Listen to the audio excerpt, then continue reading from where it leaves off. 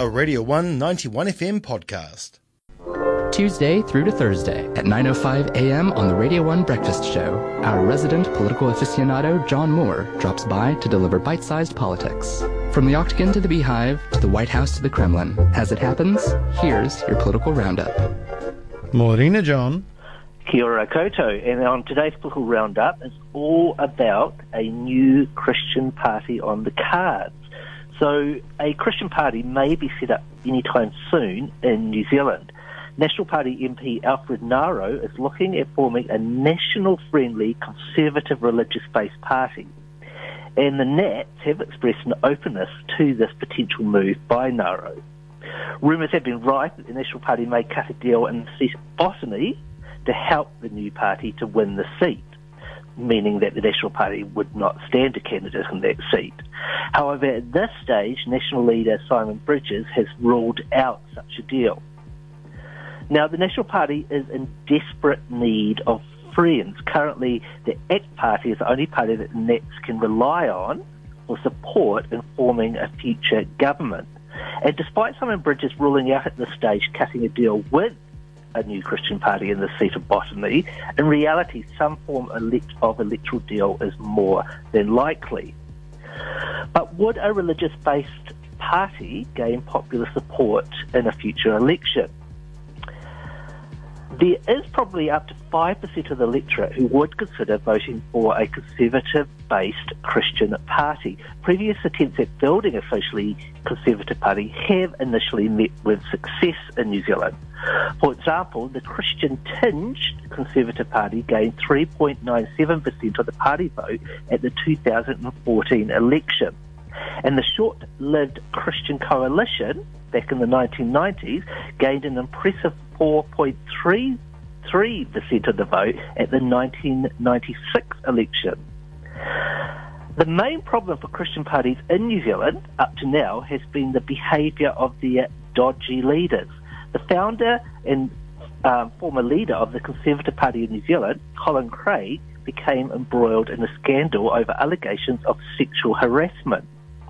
And back in the late 90s, Christian Coalition co-leader Graham Keppel was arrested and convicted for sexual offences against children, and he served time in prison for that conviction.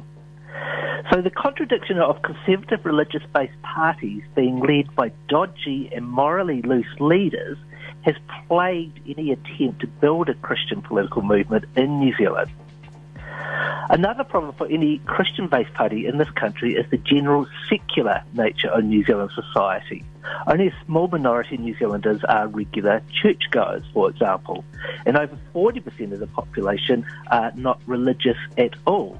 And I believe it's now under 50%, just under 50% of the population that actually identify as Christians.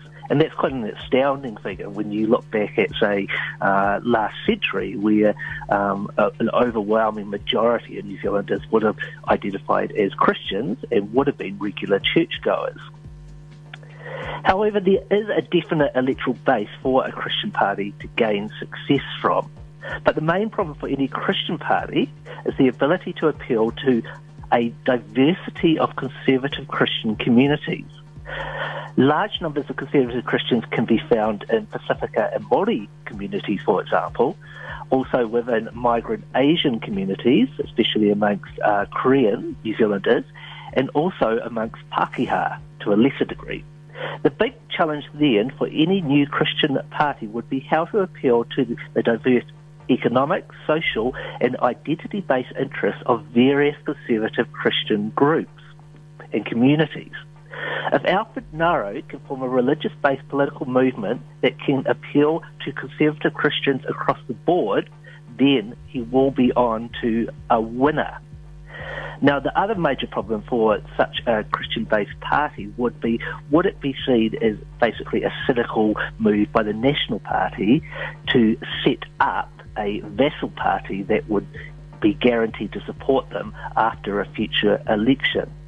If this is seen as the case, that this new Christian party is really just an adjunct party of the National Party, then this might quite possibly hurt the chances of such a party gaining popular support. Okay, and that's your roundup for today. All right, thank you so much for that, John. That's okay. Have yourself a glorious day on this glorious Ōtepoti day. It's supposed to get quite nice. Yeah, it's quite sunny. By the look of it.